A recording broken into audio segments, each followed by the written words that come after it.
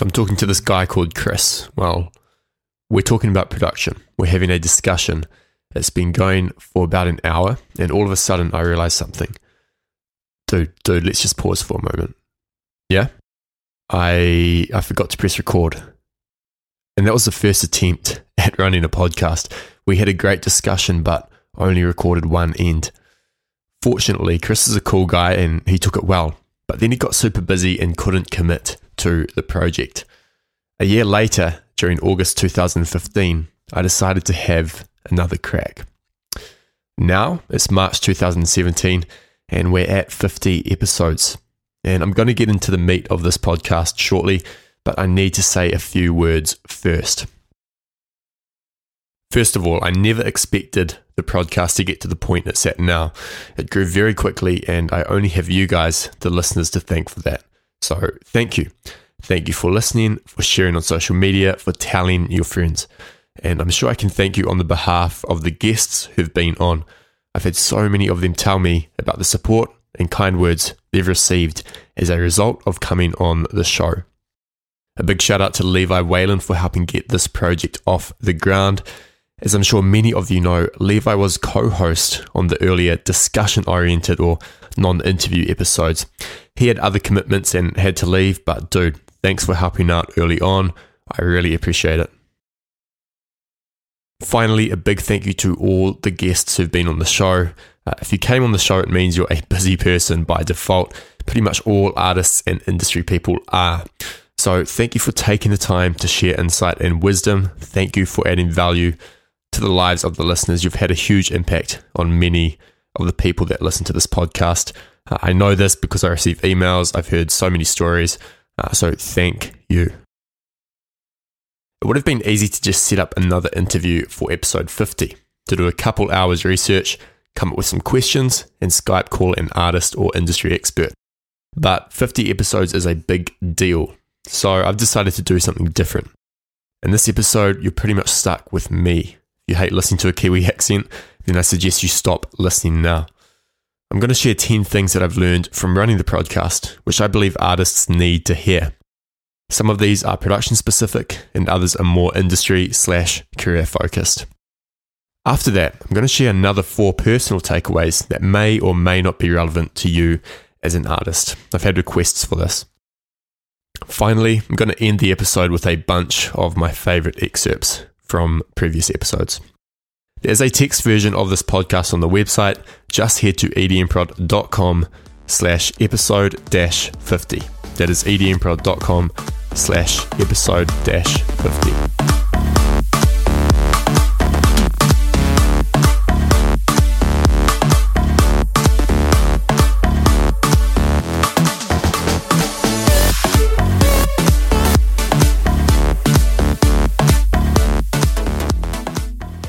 This episode is brought to you by EDM Foundations.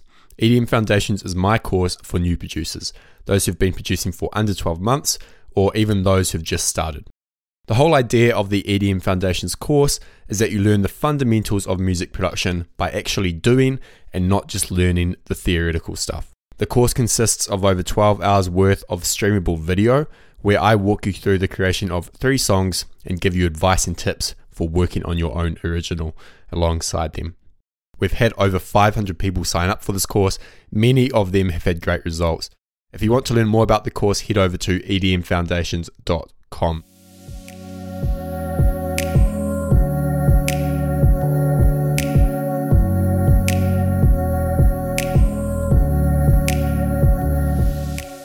Takeaway 1. There's no one-size-fits-all approach to production.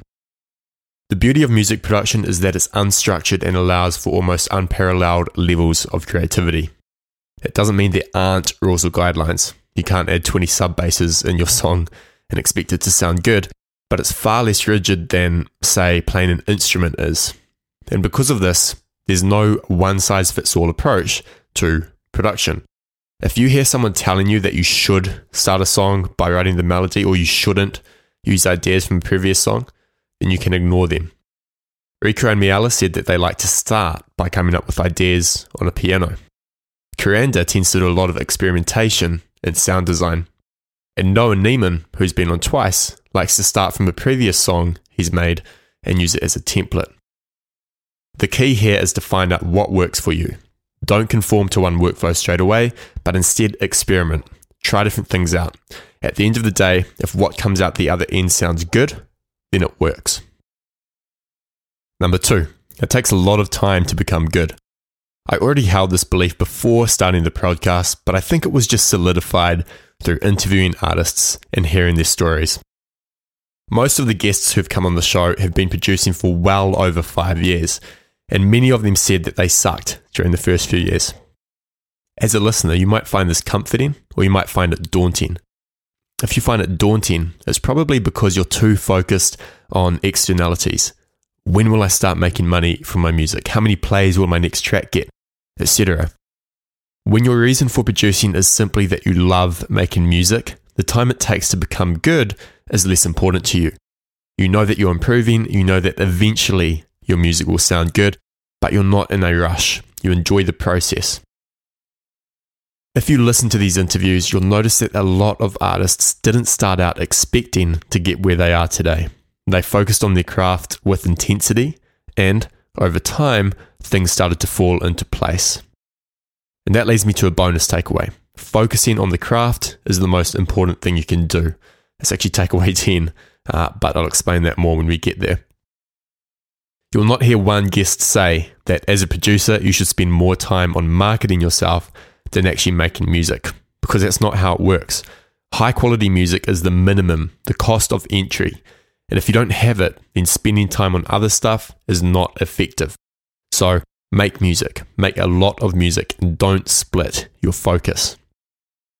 The third takeaway, you need to view yourself as a professional. One shared trait among successful producers, especially those that have come on the show, is professionalism. JTech talked about the importance of having a professional mindset in episode 19, but this is something that's permeated almost every interview. You need to view yourself as a professional. What does that mean?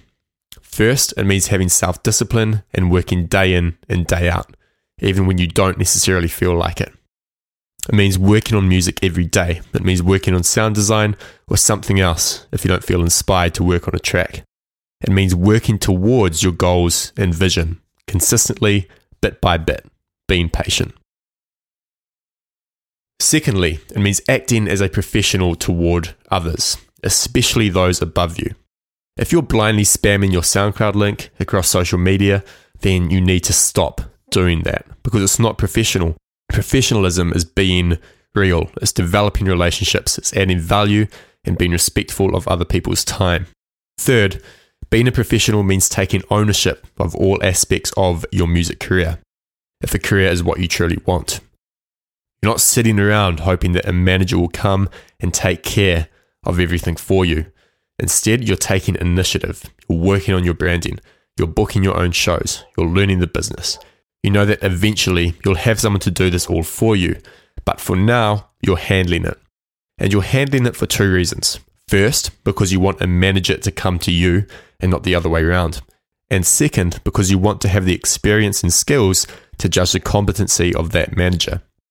If he can't do what he's supposed to do better than you can, why would you work with him? Takeaway 4. It doesn't need to be so complicated.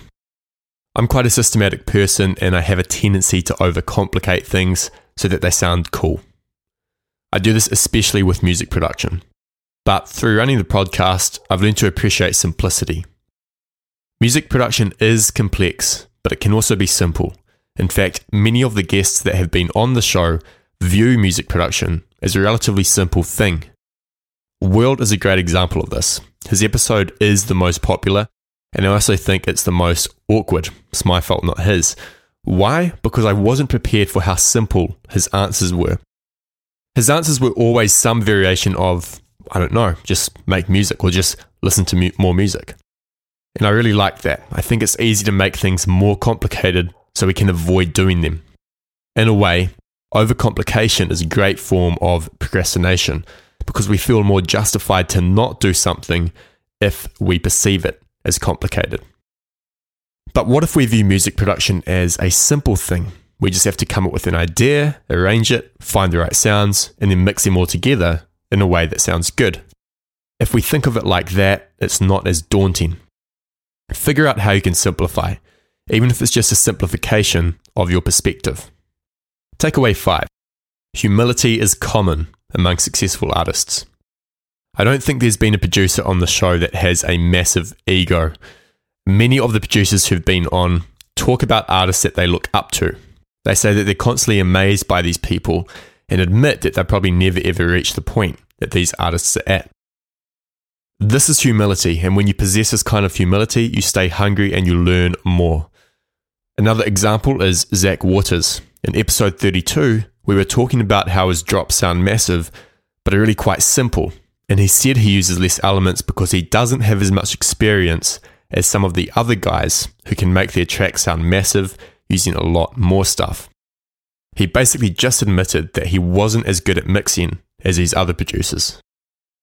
Overconfidence and ego are the opposite of humility and should be avoided if you want to improve.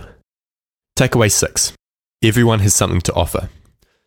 This is kind of a small takeaway, but I wanted to add it. I get a lot of people recommending guests for the podcast, and it's really great that this happens because so many good discussions have taken place as a result. But if I'm honest, sometimes I'll check out a recommendation and kind of just pass over them. Maybe I don't like the music, maybe I feel they're not well known enough, or maybe I'm just tired and can't be bothered. When someone recommended that I have Audio Freak on the show, I had a look into him, but I'd never heard of him or his music, and he had a pretty large fan base and his music was spectacular. But I still had this feeling of, can I really be bothered doing this? Well, I emailed him, and my interview with Audio Freak is by far one of my favourite. I would have never guessed it. My point, when you're talking to another artist or even just considering talking to one, be of the mindset that they are interesting, that they have something great to offer you. Chances are they probably do. Takeaway 7. Artists are more approachable than you think. As long as you do it right though. Early on, I was nervous about pitching guests and even more nervous about having them on the show. 3 things helped me get over this. The first was just manning up and not being scared. The second was realizing that they're just normal people, like I am. Elan Bluestone gave me this advice after I interviewed him for Freshly Squeezed Samples, the company I used to work for. He just said that these well-known producers are just normal people, so have a normal conversation with them and don't feel starstruck. And the third thing was having something to offer. In my case, it was the podcast and the audience. Producers want to come on the podcast for 2 main reasons. 1, so they can add value and talk about what they love. 2, so they can gain lifelong fans. So what does this mean for you as an artist? First, it means that you shouldn't be afraid to approach artists, especially in person. Second, you need to have something to offer. I'm not a big artist, but I do run a reasonably sized website. And if someone emails me and it's all ask, then I'm really unlikely to respond in length. What do you have to offer? Sometimes it's as simple as just sharing their music and leaving nice comments. I recommend doing this before actually asking them a question or messaging them. Hang around their socials and support them. They'll see your name pop up more and more, and they'll begin to recognize it. When you message them, they'll be more inclined to respond. Number 8, the industry is complex. Before starting the podcast, I didn't know much at all about the music industry. I knew there was a lot to it, but not this much. Interviewing industry people and becoming good friends with Booty Vault, manager of Sanholo, World, Julu, and co-founder of Heroic, opened my eyes to how complex the music industry is. I'm not going to go into why it's complex, as that would take too long. But the unfortunate truth is that there's a lot of bureaucracy, a lot of middlemen, a fair amount of corruption, and a lot of money-hungry individuals. Because of this, you have to be on guard, and you also need someone you trust to help you navigate it. A good manager, in other words. A bad manager can make your life really stressful. And Booty and I talk about how to find a good manager in episode 36. So listen to that if you're interested. But the music industry is not all bad. Don't let what I said put you off. It's in a better place now than it's ever been, and it's becoming more and more transparent. For more info on the industry, listen to episodes 42 and 44. Takeaway 9. Adapt or die. One reason the music industry is complex is that it changes so damn quickly. Because of this, you have to keep on top of everything. If you're still focused on getting signed to a label so you can release on Beatport, you're way behind. That is not what you should be focusing on. It's not comfortable to do new things. It's easy to follow the traditional route, but it won't work. Listen to episode 42 with Austin Kramer, 44 with Sebastian Lintz, and 47 with Louis Lavella. Those interviews will give you a new perspective. Takeaway 10, focus on the craft. Despite all these changes in the industry, one thing remains the same. The quality and originality of your music is what matters most. All industry guests and label managers have said this and continue to say this. They report that there's a lack of good quality and original music. They're hungry for it. But Sam, it's hard to make good quality original music. Of course it's hard. Why is it such a bad thing that it's hard? Doing hard things is satisfying, and when you commit to working on your craft with unprecedented intensity and focus, you will feel great about yourself. And it's the best thing you can do if you want to build a career. So those were my 10 takeaways for you. Hope they come in handy. I'm going to share another 4 takeaways. These are takeaways that may not be that relevant, but there's some things that I've learned from doing these interviews. I'm not sure how many. I mean, we've done 50 episodes, 49, but there haven't been 49 interviews. So the first thing I've learned is that you should always follow up. Some of the best interviews I've done have come after 1 or 2 follow-up emails. Now, a lot of people won't follow up via email because they think it's annoying. They think that the person on the other end gets frustrated and has less respect for you. Not true. Artists and people in the industry are used to being followed up. And when someone follows up with me, I don't get annoyed at all. So make sure you follow up. The second takeaway is that you shouldn't undersell yourself. Now, when I started the podcast, I neglected pitching big guests because I thought it was impossible to do so. I'm not talking big as in like Calvin Harris or Skrillex, but just reasonably sized artists with a decent following. So the takeaway for you is when it comes to asking for advice or even a collaboration, don't undersell yourself. Know where your place is. So for instance, don't try and pitch someone who has 1 million followers on SoundCloud when you've just started producing. That's not going to work. But also try aim a little bit higher than just where you're at. You might surprise yourself. So always aim a level up, just not 5 levels up. The third takeaway is to always take initiative. Many interviews have fallen through the cracks, even though the guest-to-be was really excited. Artists and people in the industry are busy and won't always take the lead, especially if they have more value to add than you do. So, I have emailed people, I've pitched them, they're keen to be on the podcast. I don't follow up or I don't set up a time just because I get really busy and they just fall off the radar. And if I try follow up months later, no response. So always take initiative, always lead. And the fourth takeaway is to not underestimate the power of small talk. So I used to think small talk was lame. I would go to social events and couldn't stand it at all because I was like, let's have a deep conversation. Let's talk about something real, But that was an ego thing, very much an ego thing. And the interviews that have gone really well have typically begun with 5 to 10 minutes of just small talk, just chatting, like where are you from, how's the weather, that kind of thing. And it's extremely hard to build a real connection with someone you don't know without first engaging in small talk. And that's the point of small talk, to find out what the other person really cares about. So, takeaway for you as an artist, if you meet another artist at a conference or something, don't be afraid to engage in small talk. It's about finding out what makes the other person really passionate and then asking them more about it. So that's it, 14 takeaways from 49 episodes. Hope some of these help you. If you have any questions about any of these or any thoughts, then hit me up on Twitter @EDMprod or email sam@edmprod.com or simply leave a comment below. I'm going to leave you with some of my favorite excerpts. I hope you enjoy them and I'll see you in episode 51. A lot of people, especially on social media and in production forums, use the phrase good music markets itself, typically in response to people who will ask a question about marketing or how can I get my music out there. I mean, at times I've agreed with this, but in some respects I don't. What do you think about it? I think the answer is yes, but there should be an annotation. I think good music markets itself after it's been exposed to X amount of people.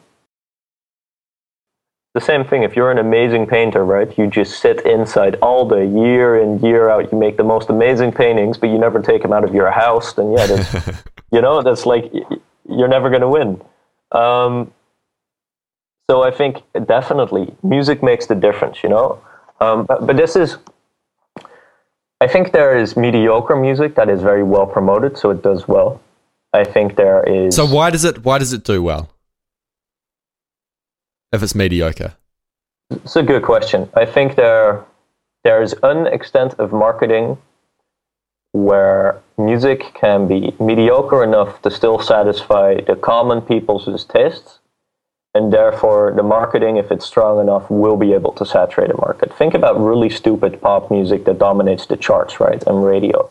I think that it hits that baseline level of satisfaction for the masses, but it's not per se artistically next level. Right. Yes. But with good marketing, and especially from big record labels who dominate charts and certain slots on the radio, those can just be pushed into getting traction. However, of course, this process becomes a lot more efficient if the music is actually great.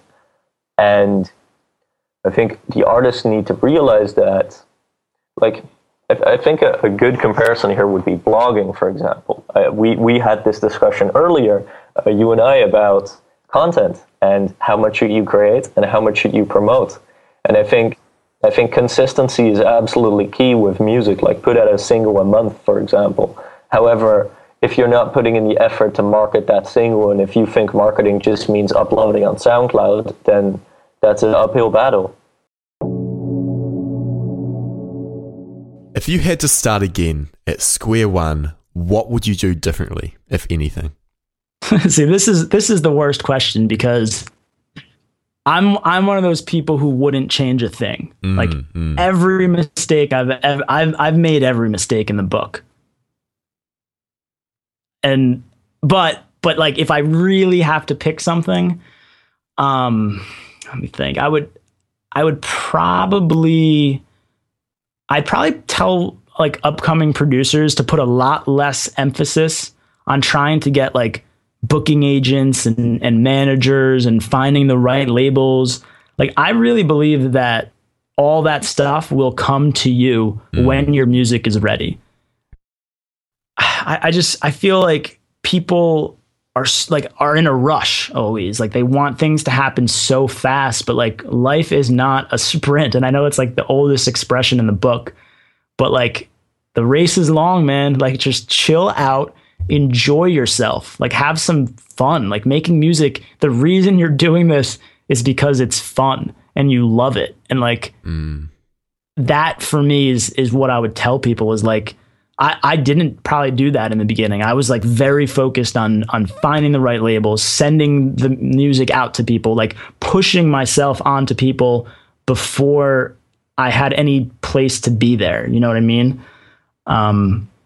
So I think that it's good to have a grind and to work hard and to sell yourself and all that. But at the same time, like, chill out, like, put your feet up, go outside, have a beer, like, play some golf, whatever it is that makes you happy, do that as well. Don't forget about all the beautiful things in life that sometimes a real passion can kind of take you away from.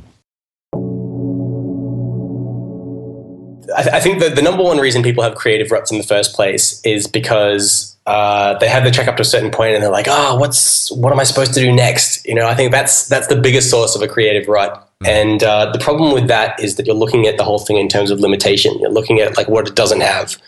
And so I always try and keep a mindset of what awesome stuff can I create from here? What cool possibilities are there for creating a cool sound? Or what are the possibilities of what could be done here rather than what needs to be done? I guess the first thing I think is really important is you want to have a day job, honestly. And I hate saying that because I don't want people to think that, oh man, Noah's telling me not to follow my dreams. And that's the exact opposite of what I'm saying here. Definitely follow your dreams. But you have to be realistic.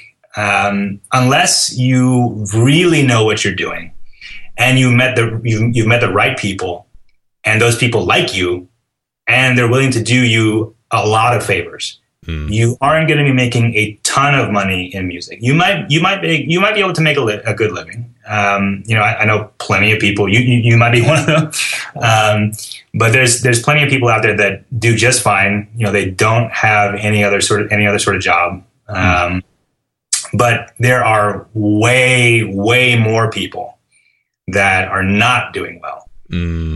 And they are trying really hard. God bless them. They're like very good, but they're barely making ends meet. Yeah. And so I think, there's a lot of kids in high school or college that, they're only going there, like in their mind at this moment, they're going to college or high school. It's as a formality, because they're going to be the next big DJ. And it's funny. I read all these articles about music and the current state of the industry, and they're like, kids don't want to be Aerosmith anymore. Kids want to be Armin or Hardwell. They want to be a DJ. They don't want to learn how to play guitar and rock, with four of their friends. They want to be up there by themselves, playing tracks, that other people wrote or that they wrote, and have a big light show and throwing their hands in the air and that kind of thing. That's the new, rock star. And so I think it's really important for kids to have these big dreams, but at the same time, you have to realize that there's so few people that really make it big. I mean, they want to be the next Armin. If you think about that here, Armin has been the only Armin. Exactly. For 15, 20 years? Yeah. Something like that. When are you going to, I don't want to sound like a jerk when I say this, but it's just, it's hard to see someone become the next that, Like the only guy that I can think of right now that's at that point is Hardwell. It's one guy, So I say you want to have a day job. It's not because you can't make it, because you certainly can. I think I hate kind of sounding like I'm bragging here, but I think I'm kind of living proof that you can have both. You can live your dream, and you can still, have a day job where you're contributing to society and you're being a good human being by providing, a service to your community. I think monitors would be a close second to headphones. If you could only get one, I would get headphones because your room probably sounds bad, which means it will fool you even with $5,000 studio monitors. That's the problem. I don't want anybody to go buy $5,000 monitors in a bedroom studio. That's one of the dumbest things you could do. And I mean that in the nicest way, just because you're never going to hear what those monitors are giving you because of your room. So, and that's kind of a new concept for some people, is to realize your room changes the way you hear things. It colors your sound, so it's going to affect how you mix. So headphones will eliminate the room, and I think that'll get people going faster and get some results quicker. But beyond that, you do want to get a pair of monitors, even affordable ones, as soon as you can as your next upgrade, because you need to have at least one other set of speakers, ideally, to check your mixes on. And also, headphones sound different than real speakers, just because the stereo imaging is different, because there's speakers literally strapped to your face. And so it just changes how you hear things. So I think the perfect combination is a pair of affordable monitors and headphones, and you can flip back and forth and just sort of hear the differences and the nuances, and wake up your ears a little bit too, because your ears get used to your headphones and they get used to your speakers. So you need to flip back and forth just to stay unbiased and to stay, have perspective, I guess.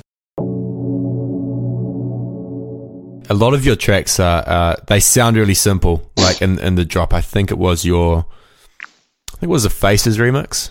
Yep. I feel like a lot of artists feel like they have to add more to make it sound huge. Yeah, and really well, I it's guess kind of the opposite. Yeah, I think for a lot of producers trying to make their tracks sound huge. Like there's guys like Dyro and stuff like that have heaps of elements in their tracks, and they sound freaking massive. But I think that's down to the fact that he probably would have been mixing in his studio for 10 years and he knows exactly what everything sounds like and how to put it together. And a lot of beginner guys who put way too much stuff in their tracks, it just sounds really muddy and messy. And I think it's just down to experience when it comes to that. So I mean, I've only been producing for 6 years compared to all these guys that are producing for like some of it even which like 15, 20 years. So like, I just know that I don't have that experience. So by going by the old saying, less is more, I feel like I can get a better result. Yeah, no, for sure. So you would encourage newer producers to focus on that? Yeah, less is more, definitely. Make the most of as little tracks as you can, so as little channels.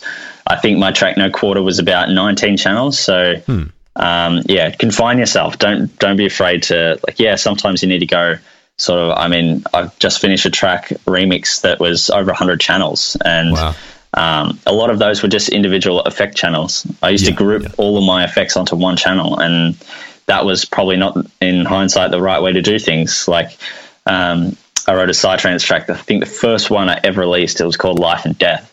And I remember putting the effects, the drums, and the synth sounds all on one channel with all the same effects. And it just sounded really weird because everything like was sounding the same. Yeah. So like, if I had my time again to go back and change that, then I would obviously segregate them all into different channels. Right, but the end result was cool. And I really enjoyed making that song. So, I was quite proud of it at the time.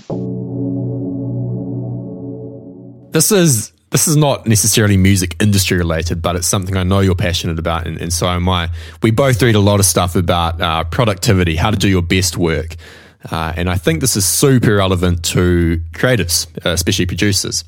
So if you could give 3 pieces of advice on how to do your best creative work, what would those pieces of advice be? Oh, I love this stuff. Okay. So I was listening to a Kevin Kelly interview with Tim Ferriss. I think the second one recently. Very, very interesting character. And he said something that I've been thinking about for the past few weeks, and I think it's very, very strong. And so there's this Zen proverb that is, and I may butcher this completely, I think it is, when you walk, just walk. When you sit, just sit. Don't wobble. In other words, if you're going to be doing anything, just do exactly that thing. That means when you're with friends, don't look at your phone. That means when you're working on writing or production, don't have your emails on the back end. It means fully dedicate yourself to the task at hand.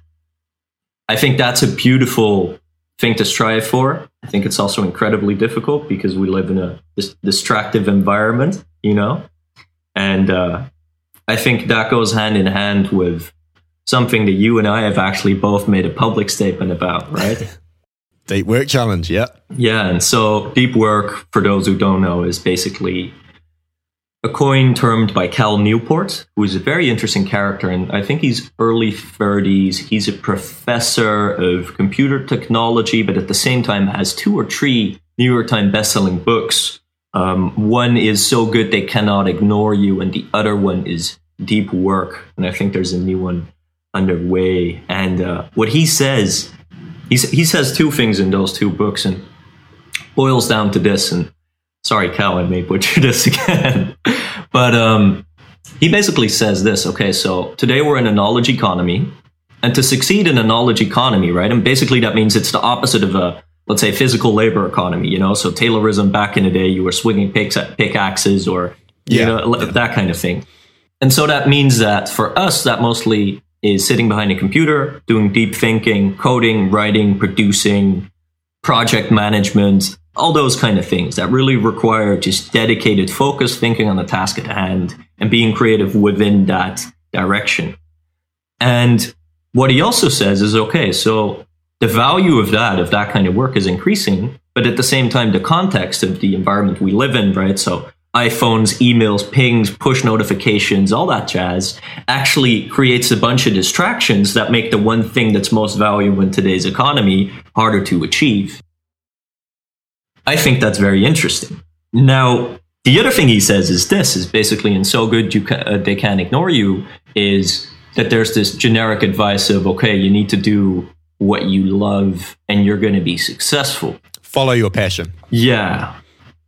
And then you and I know, and I adhere with Cal's thought here. I think it's a very good premise. And he says, but you're only going to enjoy doing what you're actually competent at or becoming competent at.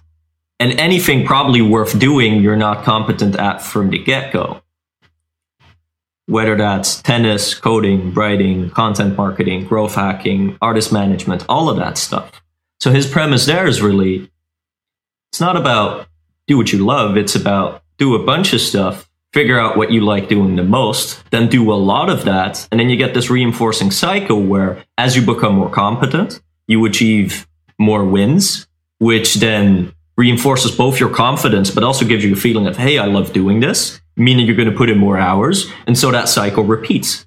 And if you then take that to the other book, right? So Deep Work, he basically says to become very good at a particular thing, if it's a knowledge work in a knowledge work environment, you need to do focused, undistracted work with longer spans of time, let's say 2, 3, 4 hours, and do it in a way that we call deliberate practice. So basically, it's not just, okay, I'm going to churn out a simplistic blog post with some SEO keywords in there. No, it's like you need to push your boundaries in your deep work so that then you expand basically your circle of competence, but also at the same time just get more comfortable with expanding that all the time. Because otherwise, right, if you repeat the same thing over and over when it's very simple, you don't per se learn.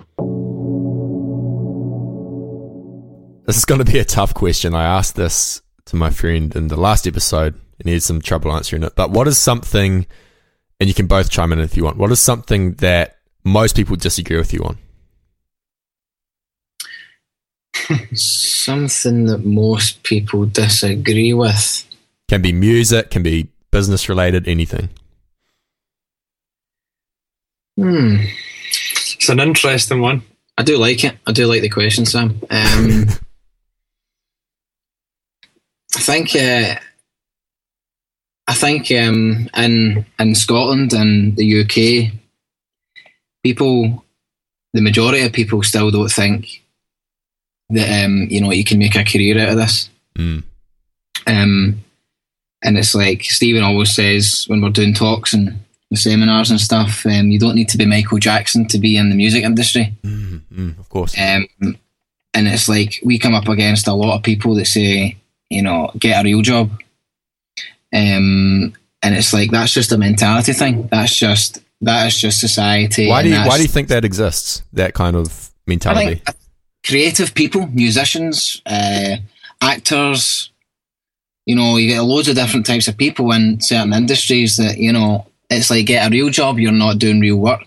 Is it because we actually enjoy the work? I don't know. I think that's part of it. I mean, for knowing the backgrounds and stuff of what we've been doing, this is definitely like the realest job we've ever had, especially me. And I think that it's just that part of it could also be self-doubt.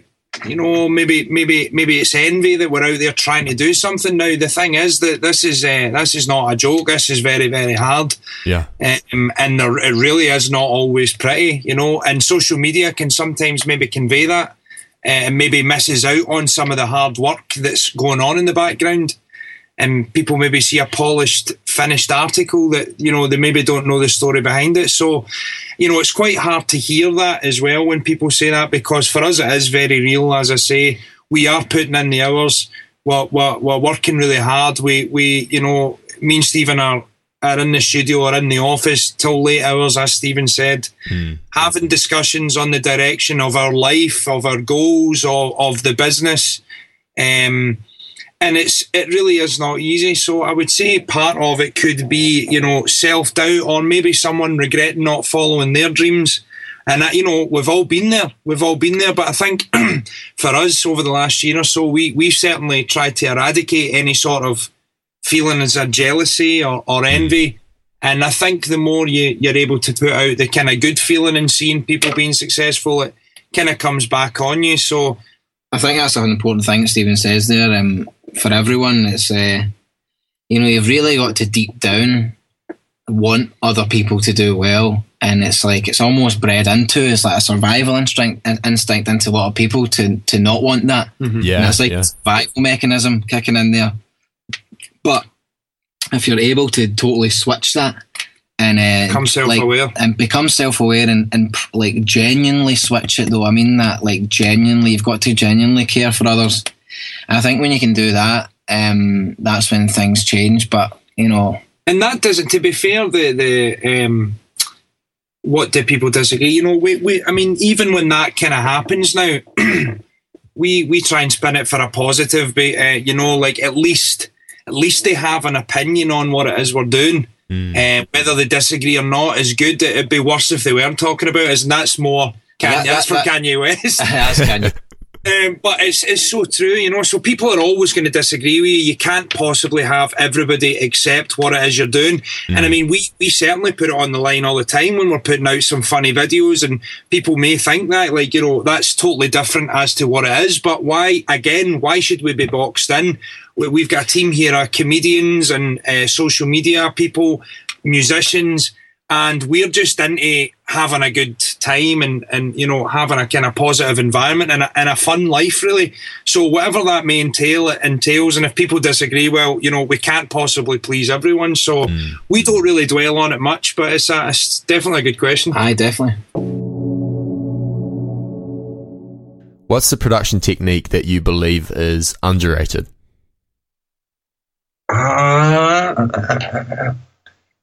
Okay, there's I got a good one that I just started experimenting with, and I think I'm going to use a lot more. Is just band split sidechaining. So like, I'm just going to call it band split sidechaining. So basically, for example, an LFO tool, you put on a standard, you set yourself up with a standard sidechain envelope on LFO tool, just a sidechain, of course, volume, and what you want to do is there's on the bottom right there's a filter setting. And you just turn it on, and basically all it's going to do is sidechain whatever's underneath a certain threshold frequency that you set. And so it's set to default 600 and change hertz, and you want to raise that a bit. So I've been using that to do my sidechaining on my sidetrans bases.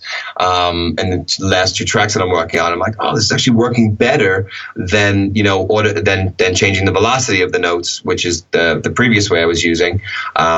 Because it lets you get a little bit more of an interesting groove to the sidechaining, because that's everything in sidetrans. How that kick is causing that bass to kind of come off in a wave, for lack of a better term. But yeah, so basically it's just the low sidechaining. So you hear like the attack of the bass notes still coming in on at full blast, but the lows are out, so the kick has room to breathe, and then the bass gets sidechained in. Whereas the upper frequencies of those 16th note basses are 16th note bass notes, tongue twister, are unaffected. It's been a very organic process. I've had some interesting sort of creative strategies to try and come up with new ideas. I had this thing called Chance Dance Music, where I got a set of dice, and then each dice was sort of like had a number, or each dice represented something on a particular table, and they were different attributes of music, That is so cool. Things. It was just, and this was all part of like the creative strategy of like, hey, how can I push myself further? Like if I set limitations, like, all right, today I'm going to make Aztec angry trap, and that's one of the tracks on the album. It started from this particular strategy. So, the album Audiology is I want to say it's like my best work, because I feel like I've grown a lot over the past few years since the first album, but also it's a cool listening experience as well.